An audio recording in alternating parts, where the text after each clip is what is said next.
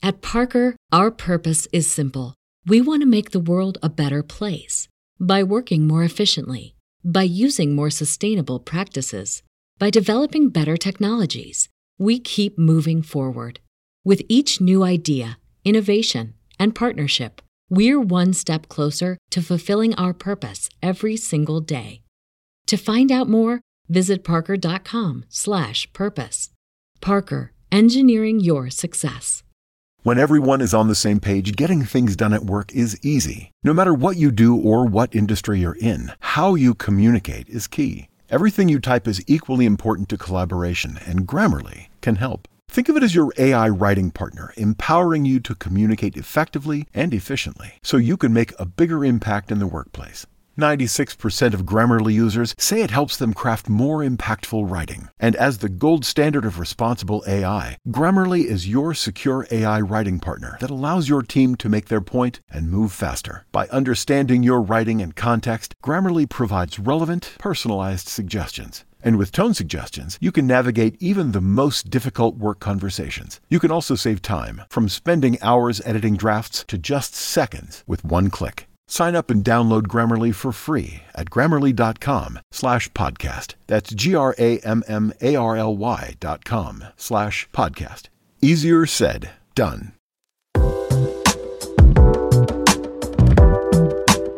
It's the Barbell Medicine Podcast, where we bring modern medicine to strength and conditioning and strength and conditioning to modern medicine. I'm your host, Dr. Jordan Feigenbaum. If you're a new listener, this is your first Barbell Medicine Podcast episode. Thank you so much for joining us here. We've got a lot of great information we think you're going to love. If you're a returning listener, if you're an OG, welcome back. Happy to have you here. This week is episode 155. We're talking with Jacob Sipkin of Anarchos Training Methods, formerly of TZ Strength fame, and we're talking about everything CrossFit. If you've wondered, what is barbell medicine? Think about CrossFit. Is CrossFit a useful training modality? How do you program for it? How do you coach it? And then some other nuances with respect to CrossFit. This is the episode for you. And we also include some kind of in-depth conceptual thinking about programming for health versus performance and kind of where that intersection lies. So this is a great episode. I really think you're going to enjoy it. Before we hop into it, a few announcements.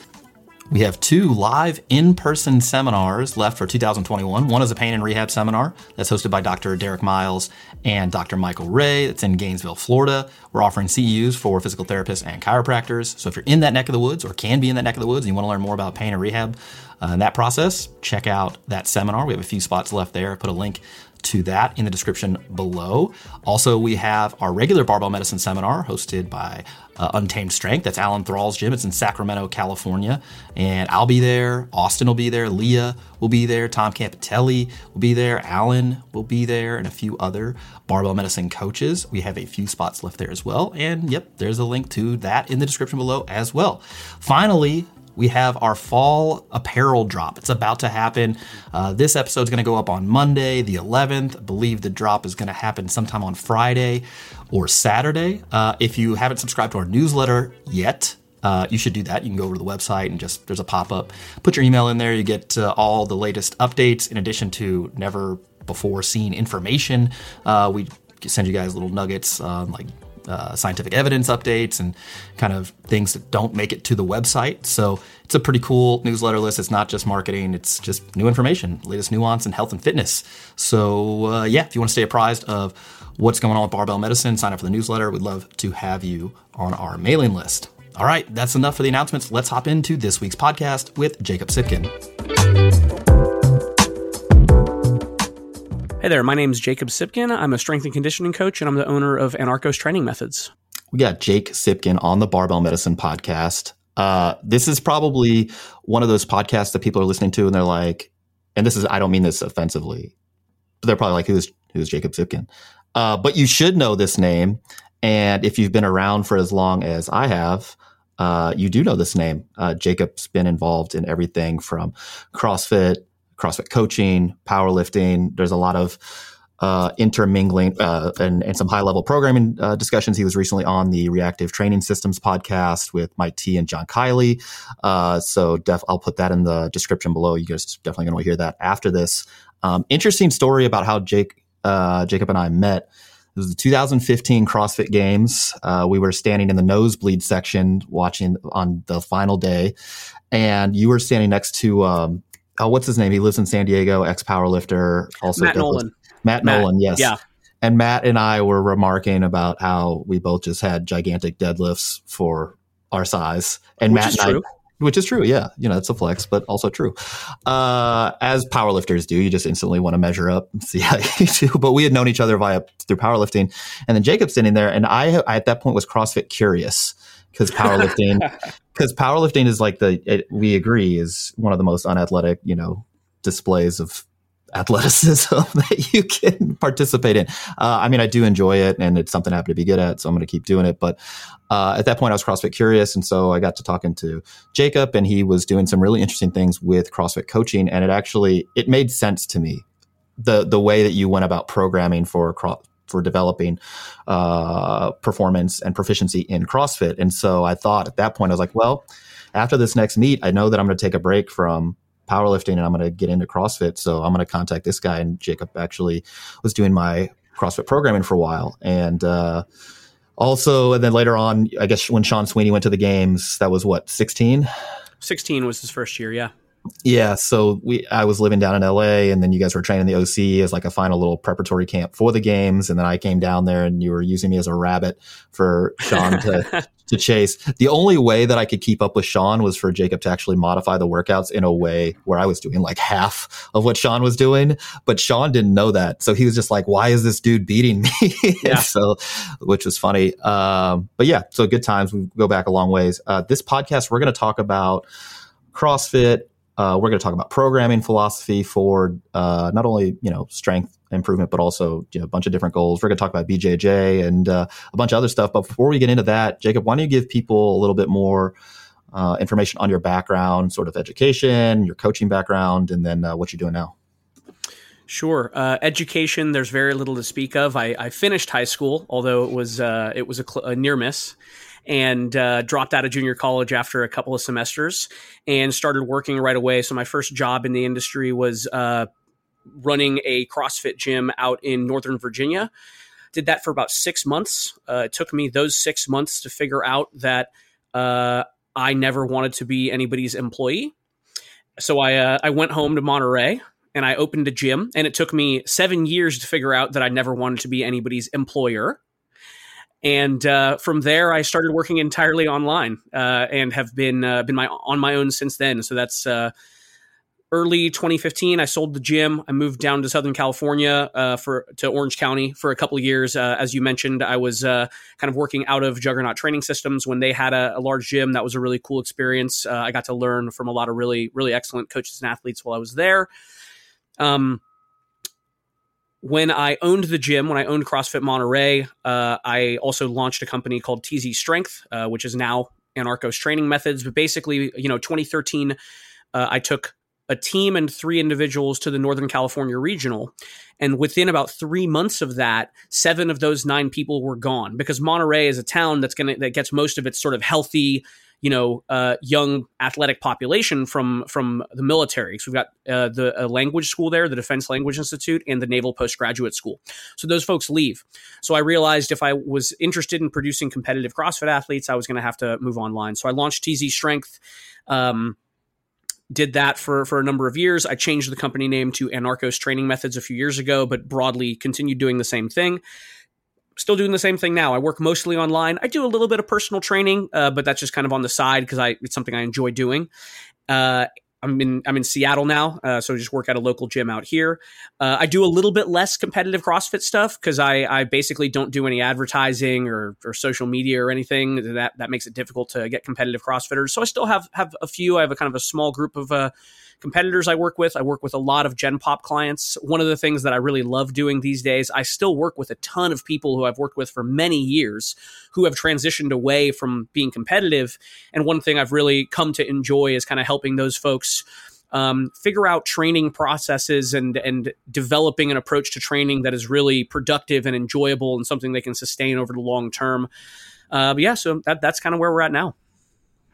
Yeah, Jacob's one of the OGs in the online coaching realm, specifically from a strength and conditioning standpoint. I mean, been doing it for years, and yeah, that's why it's on the podcast. Also, we happen to know each other. If we didn't know each other, he's taken a very interesting road to try to get to for his training business with no advertising. And yeah, no social media. I've it's all exodus, man. I told you I was switched from all the big stuff to all the little stuff. I'm trying to be small over here. Yeah, but the content on his website is very good, and then the places that you can find him online, which we'll cover at the end, will all be linked in the description below. So let's kick off this first topic. We're going to talk about CrossFit, and prior to us starting recording, we agreed that we needed to come up with an actual definition for what is CrossFit. We can't just use the CrossFit HQ's definition of what is CrossFit. Functional movements performed at high intensities, broad time and modal domains. Okay, cool. But what does that actually mean? And what does it exclude? Because if CrossFit is everything, then CrossFit is nothing at the same time. And so we can't really use that operationally. Is it just the sport of fitness? Is it competitive fitness? How would you define CrossFit? And we'll see if we agree. Yeah, I mean, I think any of those things can work, right? So I don't necessarily think we have to settle on a definition of CrossFit, but whenever we're talking about it, we have to talk about, what sort of conception we're using. So there's obviously what you alluded to, which is kind of functional movements, high intensity, constantly varied, etc., which I think is workable. I think has some utility, but in order to use that, you have to dive into what each of those things means, and then here we go on an infinite regress. Sure. I think there's also an important cultural understanding of what CrossFit is, and I don't think that ought to be disregarded because, as I'm sure we'll discuss when we talk about some of the good and some of the bad of what CrossFit is, I think some of the most important impacts are cultural impacts. Mm-hmm. When I think about CrossFit in terms of training, what I think about is just the attempt to develop a fitness that is broad and inclusive, as broad and as inclusive as possible, borrowing that basically directly from HQ. I don't think too much about particulars of training because, I do things pretty differently from a lot of other folks who I still think realistically fit under the umbrella of CrossFit training. So I don't know that it makes sense to try to define a very specific idea of what CrossFit training is. So I tend to think of it in terms of what it aims at. It aims at that very broad and inclusive fitness. I think there are some characteristics we can tease out. Sort of philosophically, CrossFit has always been oriented towards an understanding of fitness that cares more about external measurements of tasks performed than it does of physiological metrics, right? So even though I use physiological metrics when I reason about training, when I design training, they're really kind of proxies. And I think that as a conceptually speaking, philosophically speaking, one important feature of CrossFit training and of how CrossFitters perhaps ought to, or at least how Greg Glassman thought about training and fitness was to value external measurements of tasks performed pretty heavily over physiological metrics. Beyond that, as far as the training itself, I think there's not a clear way to do it. There's not a clear way to say what CrossFit training is, which is kind of part of the problem. We'll say that I think that what I do and what CrossFit.com does are very different, substantively different, but still both reasonably qualify as CrossFit, although they might say that mine does not, since I don't even have a level 1 anymore. Right. Yeah. Can't be CrossFit if you're not certified, right? That's right. Yeah. Yeah. I think I agree that when you look at CrossFit from an outcomes standpoint, desired fitness adaptations, it is much more broad than just pure low velocity maximal strength or power high velocity strength or cardiorespiratory endurance. It's look, if you can measure it, we want to get all of it and not to the detriment of one over the other. You're not going to specialize on purpose. That said, if a program was claiming to be CrossFit and didn't have a substantial proportion of it being metabolic conditioning, as CrossFit normally does with couplets of 2 movements or triplets or, some sort of mixed modal kind of thing, it would be difficult for me to be that is classically CrossFit, right? So if you do a squat 5x5 and then you overhead press or push press and then you push a sled, I'm well, you did some strength, you did some conditioning, strength and conditioning, but is that CrossFit? Because if so, I've been doing CrossFit for, decades. Right. Yeah. I mean, I think that's probably a fair sort of unifying variable. There's got to be some kind of what I think of as mixed modal conditioning. I will just drop a brief note here that I think the term metcon or metabolic conditioning is useless and we should abandon it. It is meaningless. Squats are metabolic conditioning. When you squat heavy sets of 5, there is metabolic conditioning going on. It just doesn't mean anything. I don't think it's a useful term, but that's just me being a pedant, which I'm sure I'll do a lot of today. But yeah, I think that's reasonable. I'll say that also, I think you can still be doing CrossFit in the sense of there being aimed at that kind of broad inclusive fitness, but having periods of training where the amount of mixed modal conditioning that you do is relatively low, and especially contingent on, the particulars. If I have an athlete who just needs to get stronger, that's going to be the emphasis in their training.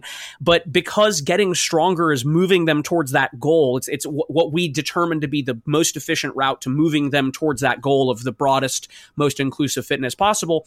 I would say they're still doing CrossFit in that sense. But obviously, aesthetically speaking, it's hard to look at something as CrossFit if it doesn't, if you're not doing thrusters plus pull-ups plus running or whatever. I think that's clearly a big part of it.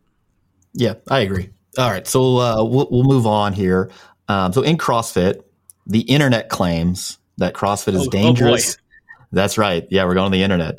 The internet says that CrossFit is dangerous and inefficient, among other things that we can't repeat on air. The actual data suggests, though, that the injury risk in CrossFit is about the same as other barbell sports and, recreational, both competitive and recreational pursuits, about 2 to 4 injuries per 1,000 participation hours, suggesting there's no inherent increased risk from CrossFit, which I know many people are like, well, that doesn't make sense. I came with receipts and I'll put them in the description below so you can argue with the authors. That said, there's little data actually comparing efficiency for generating specific fitness adaptations between different types of training. So like CrossFit versus bodybuilding, CrossFit versus what we consider classically powerlifting programming or weightlifting, or even just a general S&C program that we wouldn't call CrossFit. In your view, how efficient is CrossFit at generating adaptations like strength, hypertrophy, and cardiorespiratory endurance improvements compared to these other types of training? And we can kind of go through, one by one, and we could start with strength. So CrossFit for generating strength, how would you, is it as efficient, slightly less efficient, more efficient? And I guess this all depends on how you program CrossFit, right? But yeah, it does. But even if, I'll answer this talking about it from kind of the perspective of how I program, which includes a substantial strength component. And I'm assuming here that we're talking about CrossFit as the broad approach to training and not just like how efficient is, doing circuits of thrusters and pull-ups at making you stronger, right? So with the assumption that strength training is included. The short answer is it's of course substantially less efficient, but why wouldn't it be, right? That's what we ought to expect. And I don't think there's anybody remaining, or at least anybody who we ought to take seriously, who is going to make the claim that CrossFit is more efficient at producing strength than strength training, or more efficient at producing hypertrophy than hypertrophy training, et cetera. We shouldn't expect it to be. The question again, sorry, go on. Oh, although Glassman, I do believe, did claim that CrossFit is better than bodybuilding. I said anyone we should take seriously. Yeah, fair enough. All right, fair enough. So it's definitely the case that it's going to be less efficient than specializing, and I don't think that should surprise anyone.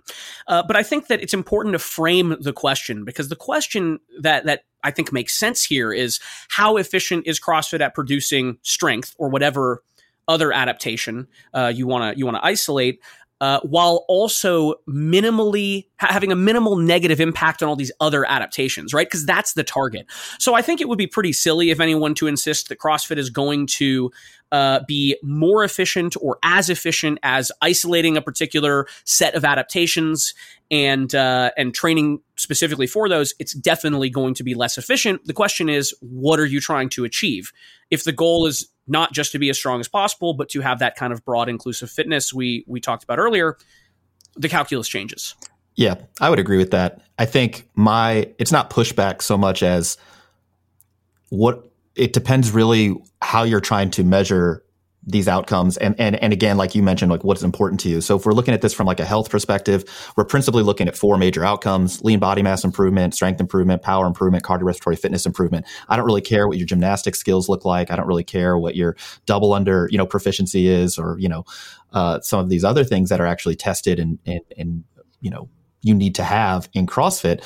So the real, I guess, a statement and then a question. I think CrossFit is perfectly fine for meeting and exceeding the current physical activity guidelines. You could do CrossFit to the cows come home and be very healthy, and it's a health promoting activity. And like, I have no qualms about that.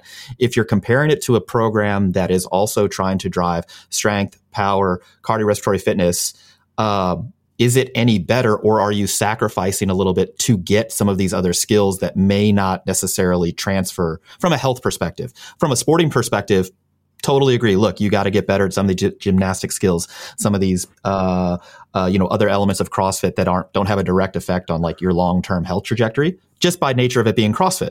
But, right. And so you're giving a little bit, but how much, and does it matter? Well, so this is going to, again, come back to questions of definition. What do we mean by health? So when I think about health, one thing that I really value very strongly is what I think of as physical autonomy. The ability to navigate yourself physically in the world without the assistance of whoever or whatever else. So I think that what I actually will use an example of Greg's here that I always found useful when he would ask something to the effect of, you've got 2 men, Bob and Joe, and Bob has a perfect health panel. His blood's they're both elderly. They're 75, whatever. And Bob's got perfect blood panels, and he has no apparent chronic illness, et cetera, but he's wheelchair bound. And Joe lives on his own, and he, walks to the store to get his groceries and carries them up 3 flights of stairs. And he, works out 3 times a week, but he's got cancer. Who's healthier? It's not a trivial question. And I think it is really important that we think about what we mean by health. So I think that what Greg might say, or what like CrossFit, quote unquote, might say is, being able to do muscle ups is an indication of your ability to do something in the physical world, to pull yourself up and over a physical object. Just as an example, to take like a gymnastics movement. So since that's something that we're kind of saying, maybe it doesn't contribute to health. It depends on your definition of health. What I will say is, I find it profoundly unlikely that the most important thing when it comes to developing overall health, that it's going to come down to, did you get a little bit more strength and cardiorespiratory endurance? Or did you give up a little bit of that in order to get good at muscle ups? I just think it's not going to matter in the long haul. So if you were going to measure and just say like, well, here are the measurements we want: lean body mass, strength, power, etc. Sure, maybe not doing gymnastics would maximize those values. I just am skeptical that maximizing those values at the margin is going to make much of a difference. Oh, yeah. I think the threshold to reach that highest quartile or whatever fraction you're going to break it up to, as far as like, these are the healthiest people, like it's going to be that cut point is going to be relatively low for strength, lean body mass, cardiorespiratory fitness, et cetera. Right. And so people are like, well, is a 315 squat better than 225? I'm like, well, it's a stronger squat. But as far as like the health trajectory of a person with a 315 squat versus 225, I can't really comment on, because I think you're already in that, highest tier. Right. Yeah. Exactly. You're so far ahead of the curve. And for me, I really do think, is a person going to enjoy their training more with or without muscle ups? That's kind of the bigger factor to me. What's going to keep them in process for the longest period of time? For adherence, yeah. I think getting people the act of participating in a regular, physical activity program long term, that's the big thing, versus like, yeah, but did they maximize their strength improvement, particularly in the short term? Like, I don't care how strong you get in 6 weeks. I want to know what you're doing in 6 years, 10 years, 20 years. Yeah. Yeah. No, I totally agree. For the listeners at home, the definition of health that we use, because I agree that definitions are important, is from Huber et al. This is the British Medical Journal 2011. I'll link this in the description below. It's the ability to adapt and self-manage in the face of social, physical, and emotional challenges. So it's, again, this big self-efficacy thing. Like, can't, it's not just the absence of like disease or, illness. It's rather, do you have the capacity to be adaptable? Because if you lose that capacity, bad things are going to happen. The world's gonna keep on moving and you're going to get stuck. Agreed. Okay. So you've programmed for competitive CrossFit athletes, like people literally going to the games and regionals and very high levels of competition, and also like recreational CrossFitters who just want a more structured plan. What do you, in your experience, what's the biggest difference between like how you're programming for those folks? Or is there a difference in the person who's games bound or regionals bound, or at least has a shot at it, versus the person who's like, honestly, I just like to go to open gym and I want to get better because I like it? Sure. I guess there's a substantial quantitative difference, just in the sense that the total training volume and hours training, which are obviously like correlated though distinct, is just going to be much larger for a competitive athlete. If you want to be, CrossFit's a volume sport, especially at the games level, and there's just so much to do. There's so much to get good at. And that's also true not just of CrossFit, but, if it was jujitsu or powerlifting or whatever, if you came to me and said, I like improving my squat, bench, and deadlift, and I'm not trying to do any meets and I'm fine with taking it slow, your training might look different in terms of volume than if you said, I got to meet in 24 weeks and I want to hit the heaviest lifts I possibly can. So that difference is obviously there. There's also an important qualitative difference in just like the stance that I would want the athlete to take towards training, in the sense of, when you're a competitive athlete, when what you care about is maximizing performance, you kind of conform your life to training, and you make space for things in your life that aren't training. But the point is that those are the things you have to make space for, and training takes precedence. And I think it's just the other way around. If that's not the case, then training is something you make space for in your life, and it's just less of a priority. And that sounds obvious, but I do think it's very easy for people who are recreational, who aren't really on that track to like pushing themselves to their limits, to nonetheless sort of get caught in a trap where they try to conform their life around training instead of the other way around. And it's an easy trap to get caught in. So I guess those are the two biggest differences. As far as my actual approach, like the actual approach I take to training, not much is going to be different. Yeah. Yeah. Well, we get the same thing all the time. People are like, I want to get as strong as humanly possible, like this, that, and the other. But then the next thing is, well, I don't have a meet coming up or anything. And it's like, okay, so I want to think about this in a way. It's not to trivialize, people who actually aren't going to a meet or competition. But rather like understanding, the volume differences, and then also the amount of compromise we're willing to have. So for right now, I'm 5 weeks out, and my training volume has never been higher. I'm spending 15 plus, close to 20 hours a week in the gym training. And I do love to train, but I could be playing more golf. I could be doing some other stuff. But it's just, and training is the number one thing, right? It's like, okay, when am I going to train? Where my meals are going to be around this training? Like any social interactions, like has to be done after training. Oh, can I go out of town? Cause I don't know, I got to like make sure I can train, whatever. Right. Versus if somebody's like, I'm just training, like I do like this pursuit of strength, and I want to get bigger, I want to get healthier, whatever. And I like the process, but it's like, you don't need that. And you certainly don't need to specialize. Absolutely.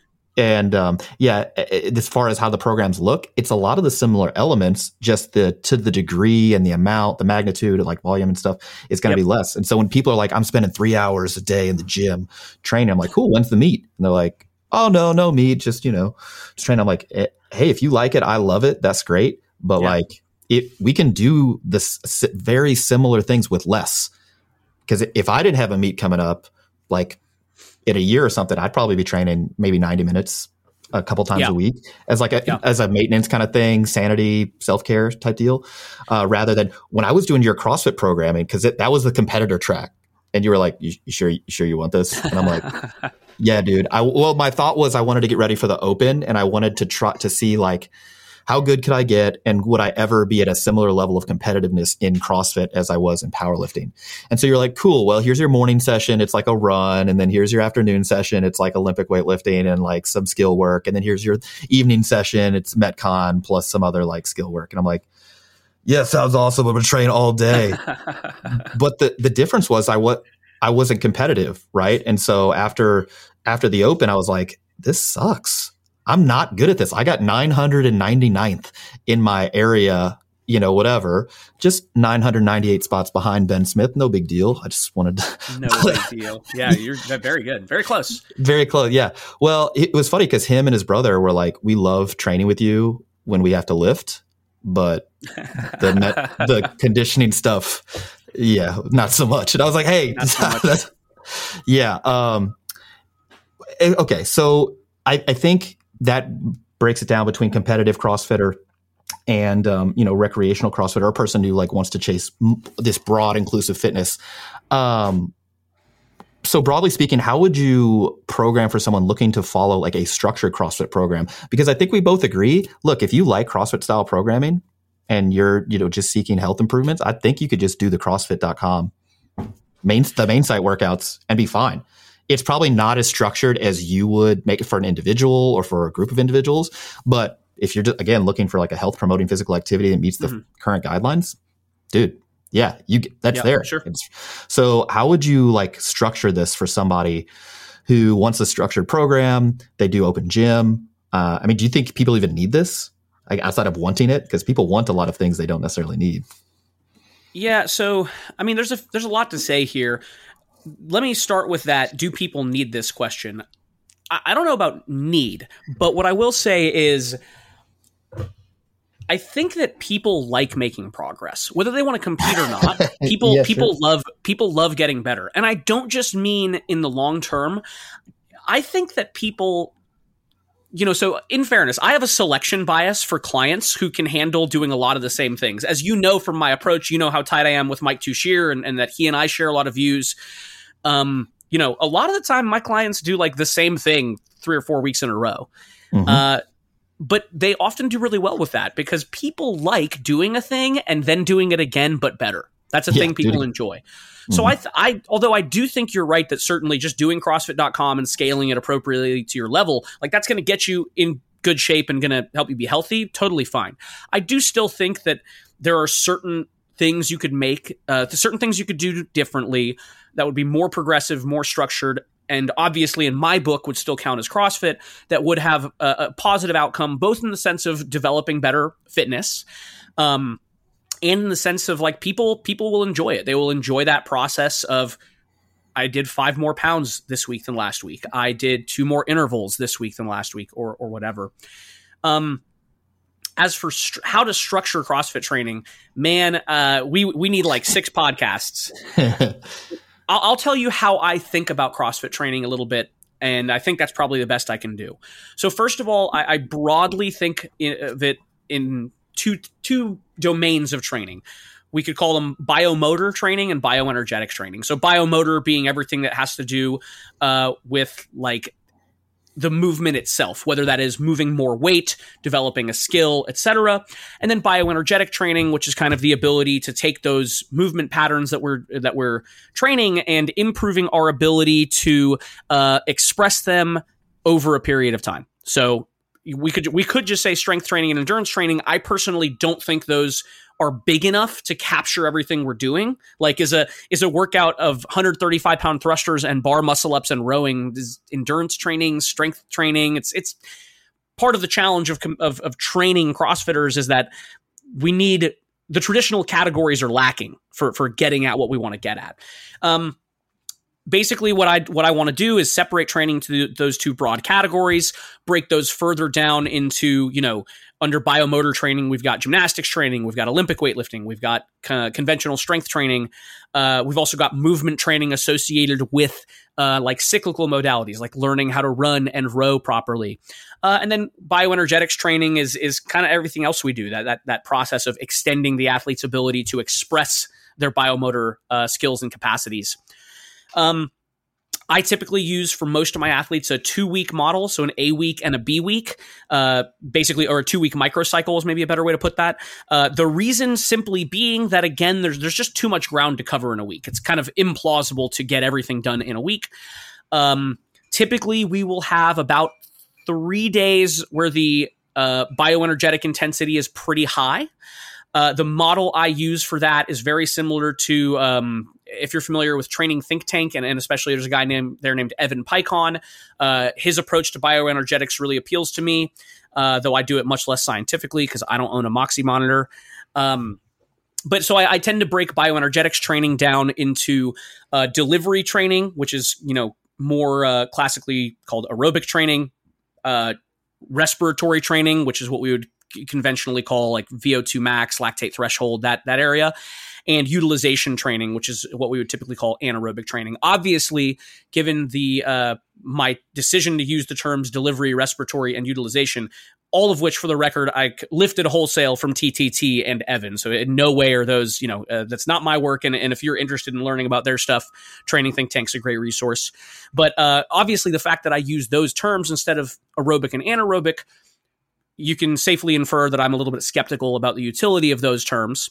But that's basically how I structure it. So when I want to improve an athlete bioenergetically speaking, what I want to do is figure out, what are they limited by? Are they limited by their ability to deliver oxygen to the working muscles, their ability to utilize oxygen that is already in those muscles, or their ability to just get enough oxygen into their body from the surrounding environment? When I design workouts, like quote unquote metcons, right? Mixed modal conditioning. What I try to do is always have in mind which one of those broad domains we're targeting. Of course, biology is messy. There's a lot of crossover, but I'm generally trying to design workouts under the rubric of, is this a delivery, a respiratory, or a utilization workout? My approach to strength training is nothing special. I tend to use RPEs or RIRs for the most part. I assign percentages or specific loads when I think it's useful to do so as as kind of a tool of prescription. But in general, I prefer methods of prescription that allow the athlete to make decisions based on the context. I firmly believe that the athlete is the most important source of information in the program. I think that I actually think of my training design and coaching process basically as an information processor, as a way of creating a window into what is going on with the athlete's training so that I can make rational decisions. So I really want to empower the athlete. And for those reasons, I use a lot of RPEs and RIRs. Kind of the same with weightlifting. Weightlifting, it's a little trickier to use RPE and RIR type stuff, but I do my best to do so. And I would say the time that I use the most rigid prescription in terms of like actually telling you, this is the weight I want you to use, these are the reps I want you to do, etc., tends to be either when I am deliberately constraining the training for some reason, like I want to keep it light, or when I'm using it to sort of lead into something else. Like I want to make sure that you accumulate some volume at a particular loading range before we move on to heavier weights, stuff like that. That's probably not a particularly helpful answer for you because it doesn't actually tell you what my programs look like, but it's tough for me because I don't think of programming in that, like, that's not how I think about training design. Yeah. Yeah. Just to give people an example of that last one, as far as constraining the load, the very first time I ever jerked overhead, Jake literally wrote on the program, he's like, do not go heavier than 135 and you're going to do this many reps. And I was like, 135, bro, I can press that, 50 times in a row. Like, what am I doing here? But I had no idea how to jerk. Right. Same thing with like an overhead squat. Like you were like, close grip, overhead squat. You're like, don't go heavier than 50 kilos. And I was like, why though? I can figure out a way to like do this. But that's not the point. I'm sure you could figure out a way. Yeah. But exactly. It's not the point. Yeah. Yeah. So I think, broadly speaking, I do like that bioenergetics, biomotor thing. There are, you got to get stronger in the slow lifts, the fast lifts, gymnastics, skills, develop those, their skills, right? And being able to express them under load. And then the bioenergetic stuff is being able to do them for a long period of time, and mix them together and all sorts of stuff. So I like that. When I was designing the Titan template, when Jessica Griffith was working with us, that was my first like public foray into CrossFit programming. And, I know just enough about CrossFit to be dangerous, having participated in it and then programming, for general strength conditioning for a long, long time. And, very similar to what you said, there's just so much to do if you're trying to cover all your bases. Yeah. You got to do the slow lifts. Yep. You got to do Olympic lifting. Yep. You got to do gymnastics. Yep. You got to do the specific skill work. And then, mixed modal conditioning, straight up aerobic stuff. And you're like, okay, so for a general template for the general population, like where are people missing the most here? And then how do you put it all together and say, yeah, this is probably fine. So what I ended up doing, I actually used a lot of RPE in the conditioning elements, mainly to save people from themselves, and then also try to build like capacity. Like I don't want people to just improve their time because they tried harder, right? Like, yeah, the first week I kind of mailed it in, but the second week, boy, I just went, I was laid out on the floor and I see I got better. It's like, well, I don't know that you got any fitter, right? You tried harder. So if we can use a similar exertion level, so either it'd be an RPE or like a session RPE, like the whole session shouldn't feel harder than this. And if you're going past that, we're more testing performance rather than building fitness. And, but still, even now I go back and I look at that template, I'm like, I wish it had more. It's tough. It's really tough, man. I mean, designing good templates is hard for any physical pursuit. And it's really hard for CrossFit. I mean, I don't do it anymore. I stopped, obviously I used to have like general template programming that I sold. And I even for affiliates, I used to do affiliate programming where you could just sign up and everybody got the same program. And I don't do any of it anymore. That's not to denigrate that kind of thing, because I think it's great that there's a varied market. When you do only custom stuff, you've got to charge more. Yep. And not everybody can afford that. So I think it's great that there's templates out there. For me, it just got boring, and it was just an insoluble problem that was like, well, I can't do this well enough that I'm happy with it, so I'm just going to abandon the project entirely. But I guess I should also mention a couple hallmarks of my approach are that I am much more prone to repeating workouts, right? So in that A/B model, let's say you have a particular respiratory workout on Monday. 2 weeks later, you're probably going to do the same workout. And usually, depending on the athlete, we'll iterate a workout between like 3 and 6 times. Not necessarily exactly the same. We might add volume, we might add intensity, we might slightly change the structure. So an example of that would be like taking 1-minute intervals and turning them into 90-second intervals. Yeah. But definitely a lot more repetition, which I kind of alluded to earlier. But it's definitely a hallmark of my approach.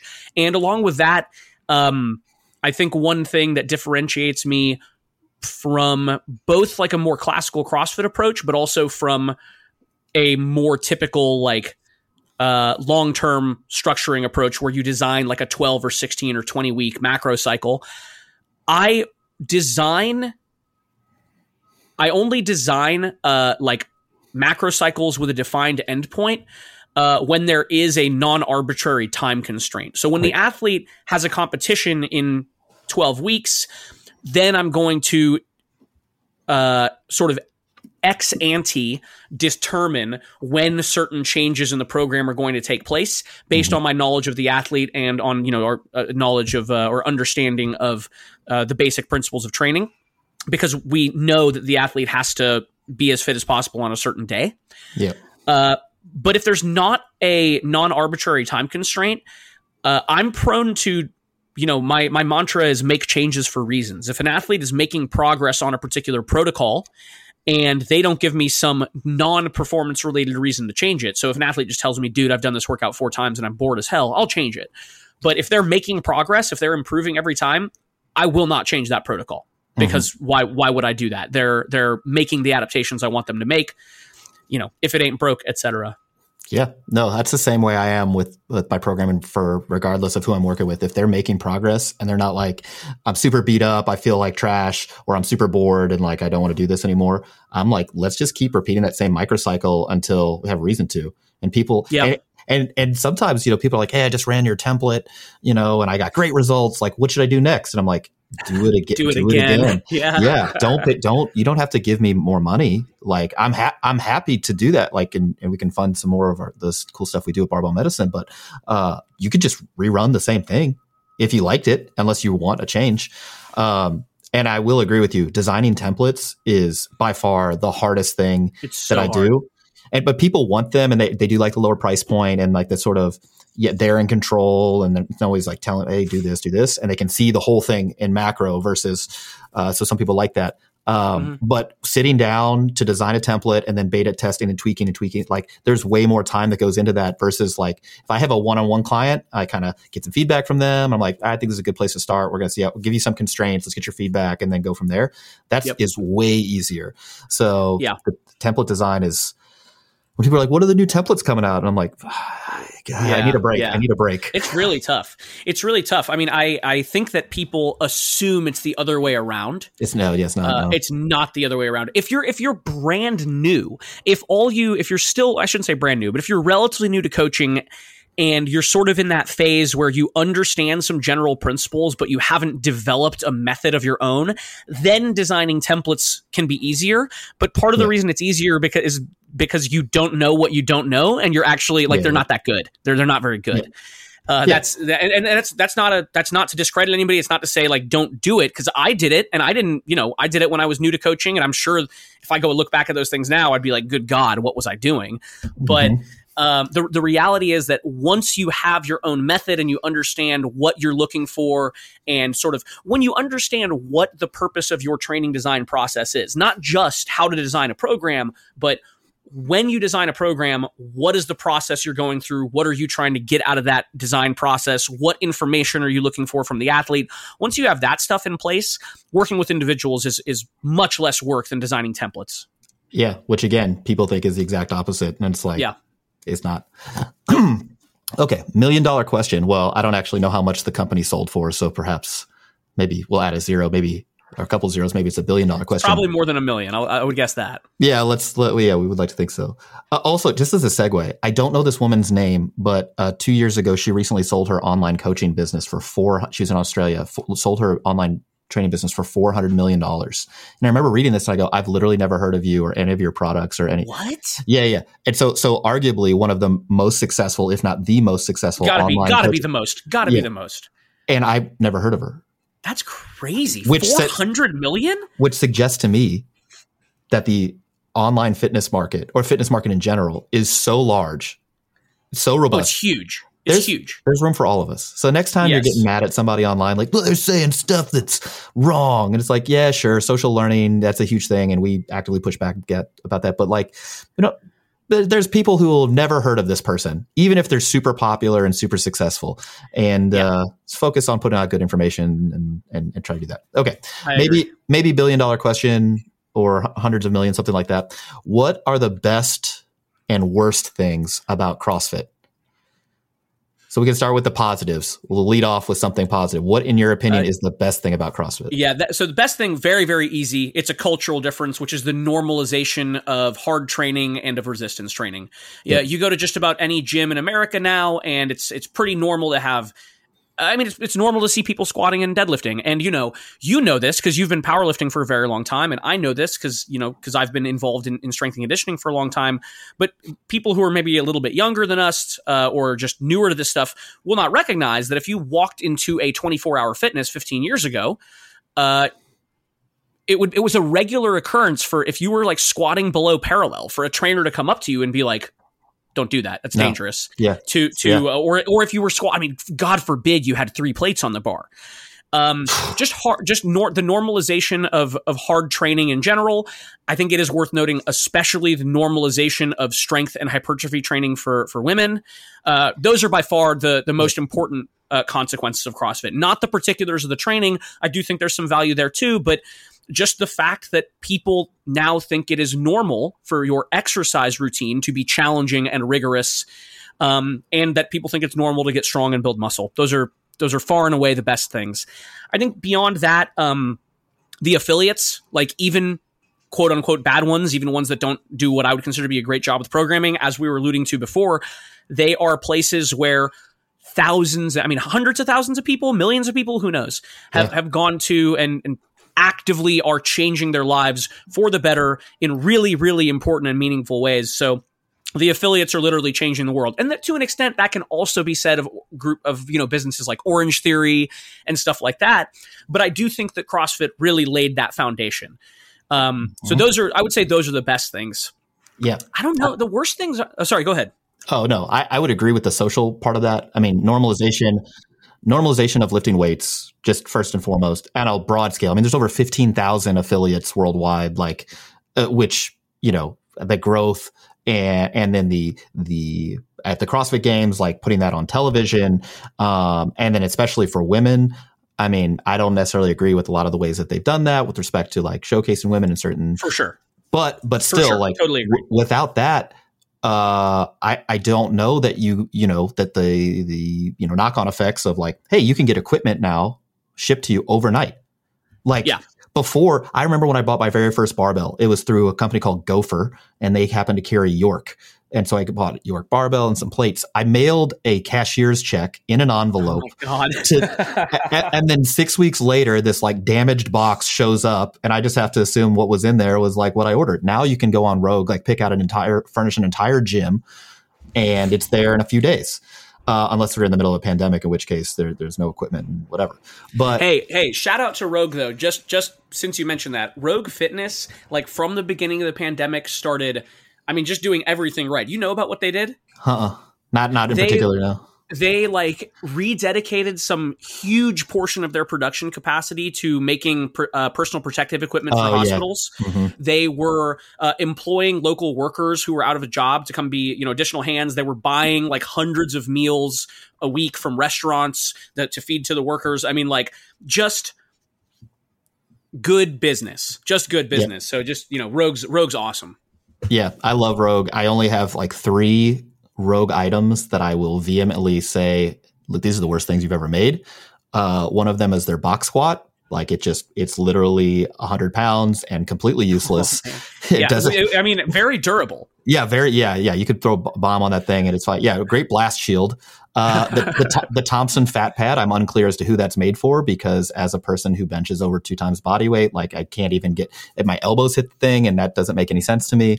It's very comfortable to sit on during personal training sessions. Let me tell you. Excellent place to put things. It's very wide and durable. Yeah, lots of surface area. Yeah, but everything and their monster racks are far too wide. Because you, especially if you're using a competition barbell for powerlifting, you hit the plates. But hey, look, if those are the only gripes that I have, and I'm good at complaining, I can find something to complain about most of the time. Well, it's it's in our blood. That's true. Yes.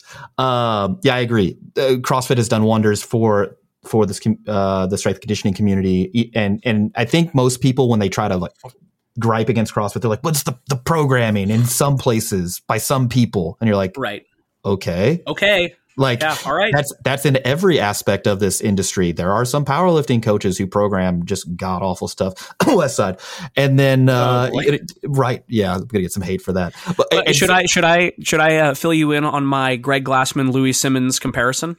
Wait, I think they're very similar. I'm curious. Okay, go on. I think that Greg and Louis are very similar in that both of them observed correctly certain sort of fallacies and modes of bad thinking in their fields. So powerlifting for Louis and strength and conditioning, fitness training for Greg. And what both of them did was, instead of translating that into a kind of fostering a continued spirit of open inquiry, they both just installed their own dogma instead. It's a very, very, very similar sort of social evolution of those two groups, I think. Also, side note, when we went to Hawaii for the CrossFit Level 1 MD, this was 2018, which was 10 years after when I got my Level 1. It's the same course, by the way, as I took in 2008, just 10 years later, and now is all doctors, which was interesting because I'm like, you don't need to have doctors operate as trainers or coaches. What you need to do is like assuage any of their fears or qualms against recommending exercise and give them the behavioral change counseling skills to like get people to engage. Anyway, not that I like run a seminar where we try to like empower people to do so. Or what do I know? In any case, we see Glassman, Austin, and I, and he goes, "Hey guys, you're the barbell medicine guys. Really, really excited to have you here. I have a funny story for you." And I'm like, "Okay, go on." He's like, "See that dog over there?" I'm like, "Yeah." He goes, "That's my dog. Guess what his name is?" I'm like, "What?" He goes, "Rip." And I go, "Wait, what? You named your dog dude. Rip?" Oh man, internet's gonna love that. We can't unpack that. I don't want to unpack that. No, let's not. Okay, moving on. Okay. Worst things about, what is the worst thing in your estimation about CrossFit? it's honestly a difficult question for me. I just don't like. So socially, I think they like as an organization, as a community, they do think some things badly, right? Like they're very trolly. Man, this is changing now to some extent, but like kind of like what you alluded to earlier. Like, did we need to so consistently emphasize kind of soft sexualized images of women to promote strength training for women, right? Like, was this helpful? Is this the best way to do it? Stuff like that. Obviously, we had some really serious problems with Greg, which led to his being ousted from the company, I think for the better. Mm-hmm. I think that there are some major problems kind of within the inner circles of CrossFit. I mean, I really think that the approach to training and the seminar stuff has really ossified into its own dogma. Like I mentioned earlier, they're still teaching like wiggling your toes when you squat, right. Well, hey man, you can't be on your toes. Can't be on your toes. So I mean, those things are bad, but to be honest, and like, listen, I'm a bit of a CrossFit homer, right? I've built my whole life around the community. So I'm biased here, but when I think about the material consequences that CrossFit has had on the world, and I think about the bad ones, bad compared to what? How bad are they? You know what I mean? Right, so right. It's a little bit of a cop-out, but I don't really feel like I have a good answer. I don't think it's done much bad or harm. I guess the things I would look at that I personally think are negative are kind of social and cultural things within the community, and the tendency towards dogmatism that is obviously that's present to some extent in any kind of educational community that's trying to sell its own vision. But I do think it's particularly bad in the CrossFit community. Yep. I think I am in agreement that it's very difficult to find stuff that I'm like, yep, this was bad. And it had a really bad like effect, which, that maybe those are going to be realized later on.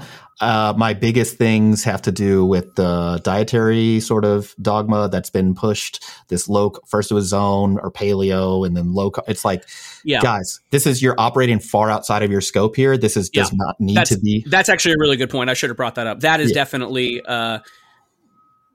problematic. Yeah, you can have ideas about it, and definitely that should be part of a seminar regarding strength and conditioning is like the nutritional approach. But like to have these very firm thoughts and get behind Gary Taubes and these other people that have the academic community is like, hey guys, if you have great data, like we're happy to review it, but right now all the data says that what you're saying is BS.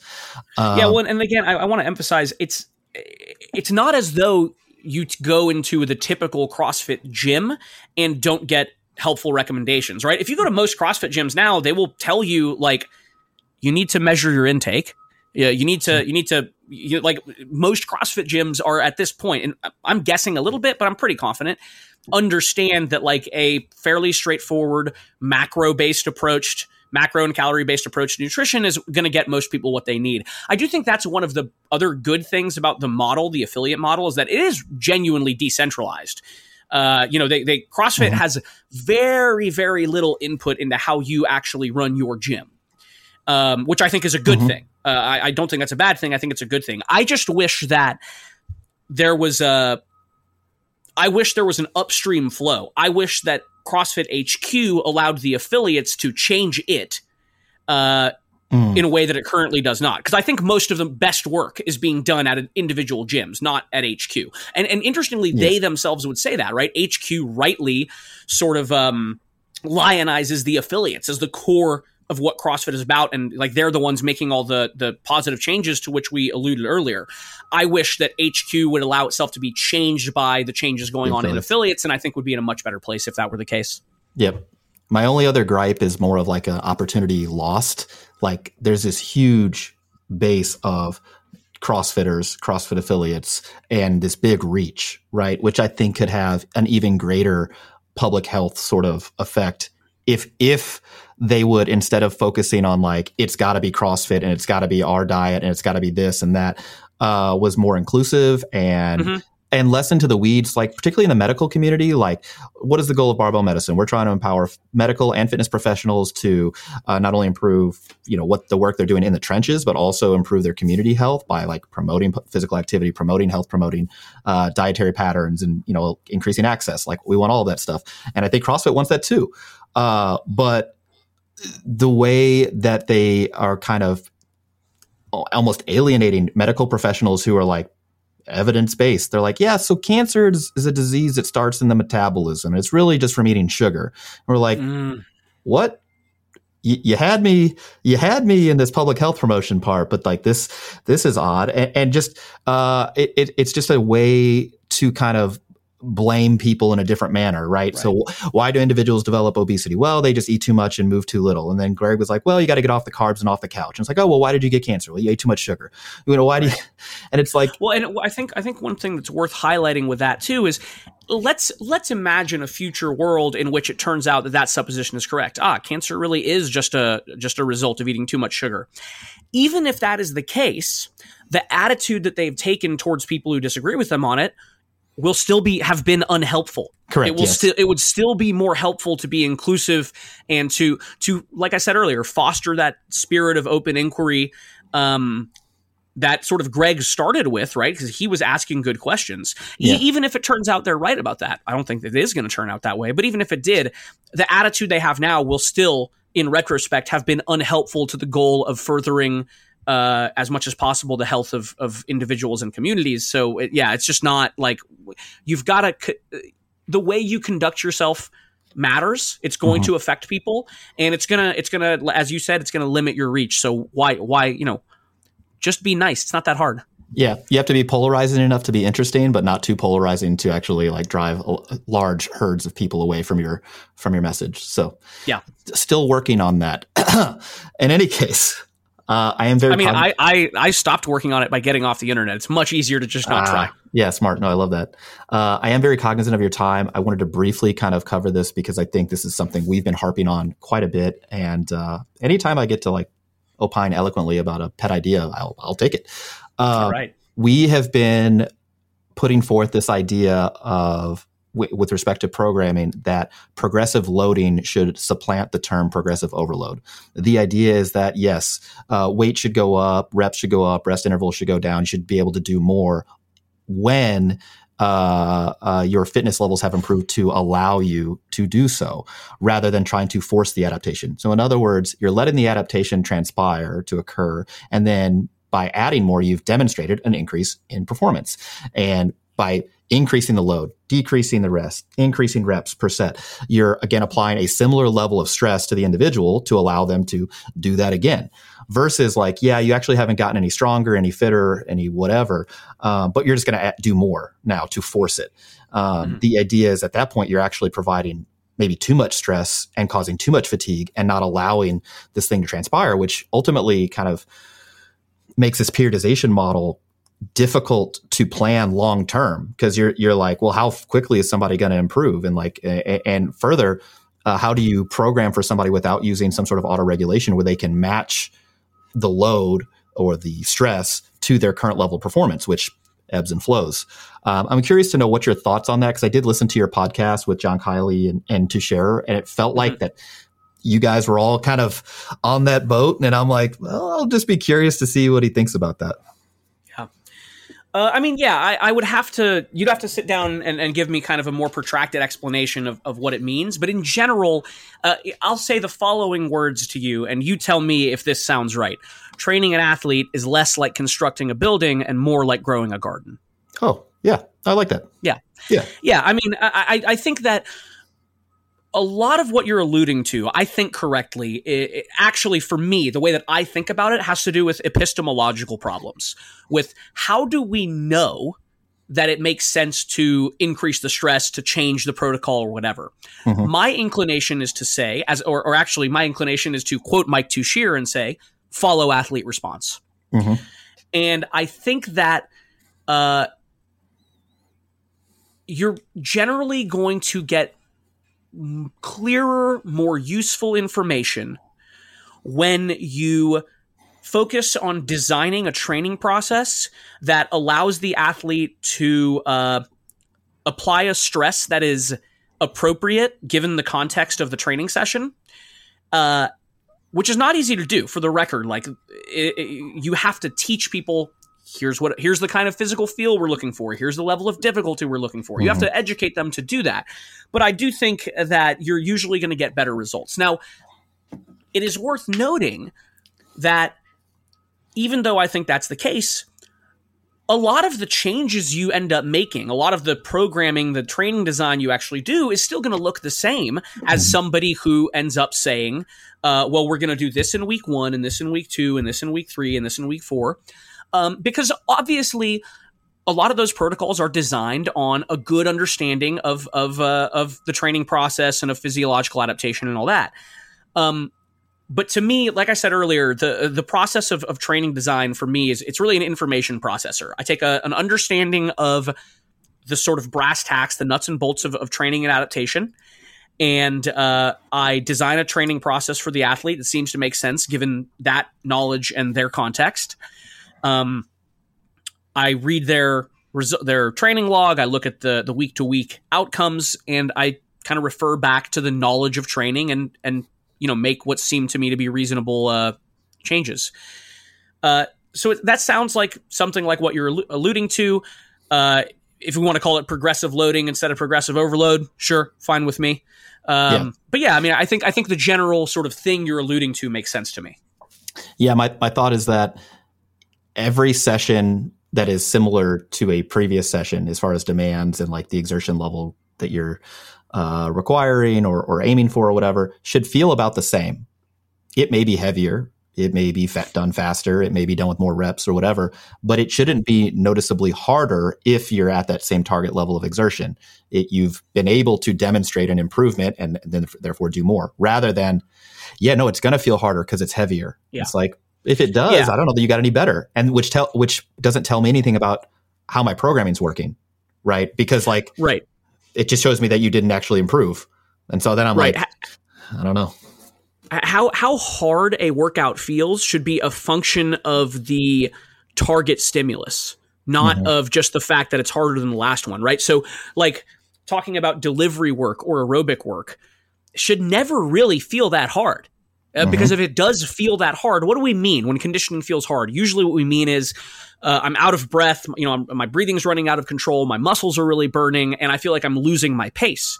Okay, well, we're probably going past the point of delivery training or aerobic training. So the way that I would express that is just that the difficulty of the session should be a function of the target stimulus. The workout should be designed with an adaptation in mind, and how it feels physically is going to be a function of that the nature of that kind of training. So obviously sometimes a session's going to be hard. Yep. And we can even tell the athlete, I expect this to feel tough. And it might be mentally difficult, right? It might be, it's just more, it just feels more difficult at the same level of exertion because it's Tuesday. And it always feels tougher on Tuesday or whatever. Yeah. But I would generally agree that pushing the stress of a session based solely on the fact that, well, this is what we did last time. So it's got to be more, yeah. Right. There's a time and a place to do a little bit of that, but I don't know that it's we don't need to do all of that all the time with all the training. Well, yeah, but if you don't add 5 pounds to the bar, what are you doing? It's a waste of time. Waste of time. I love it. This has been Jake Sipkin on the Barbell Medicine Podcast. Jacob, where can people find you? I know, again, you're not on social media, but you do have a website. I assume that you have some email that people can. How do people contact you? Yeah, the website is Anarchos, ANARCHOS, trainingmethods.com. There's a contact form on there. Website's fairly sparse, but if you want to read a little bit of my writing about training, there's a couple blogs there. Pretty straightforward. AnarchosTrainingMethods.com, and you can drop me an email through the contact form if you're interested in talking to me. Perfect. Thank you so much for joining us on the Barbell Medicine Podcast. Love being here. All right, that's a wrap on episode 155. Again, that was Jacob Sipkin of Anarcho's Training Methods. All of his contact info is in the description below, so check him out. Thank you so much for listening to the Barbell Medicine Podcast, where we bring modern medicine to strength and conditioning and strength and conditioning to modern medicine. I'm your host, Dr. Jordan Feigenbaum. Before you exit out of this app, leave us a 5-star rating and a review. It really helps us drive traffic to the podcast so we can keep bringing you the latest nuance in health and fitness. See you guys next time right here on the Barbell Medicine Podcast.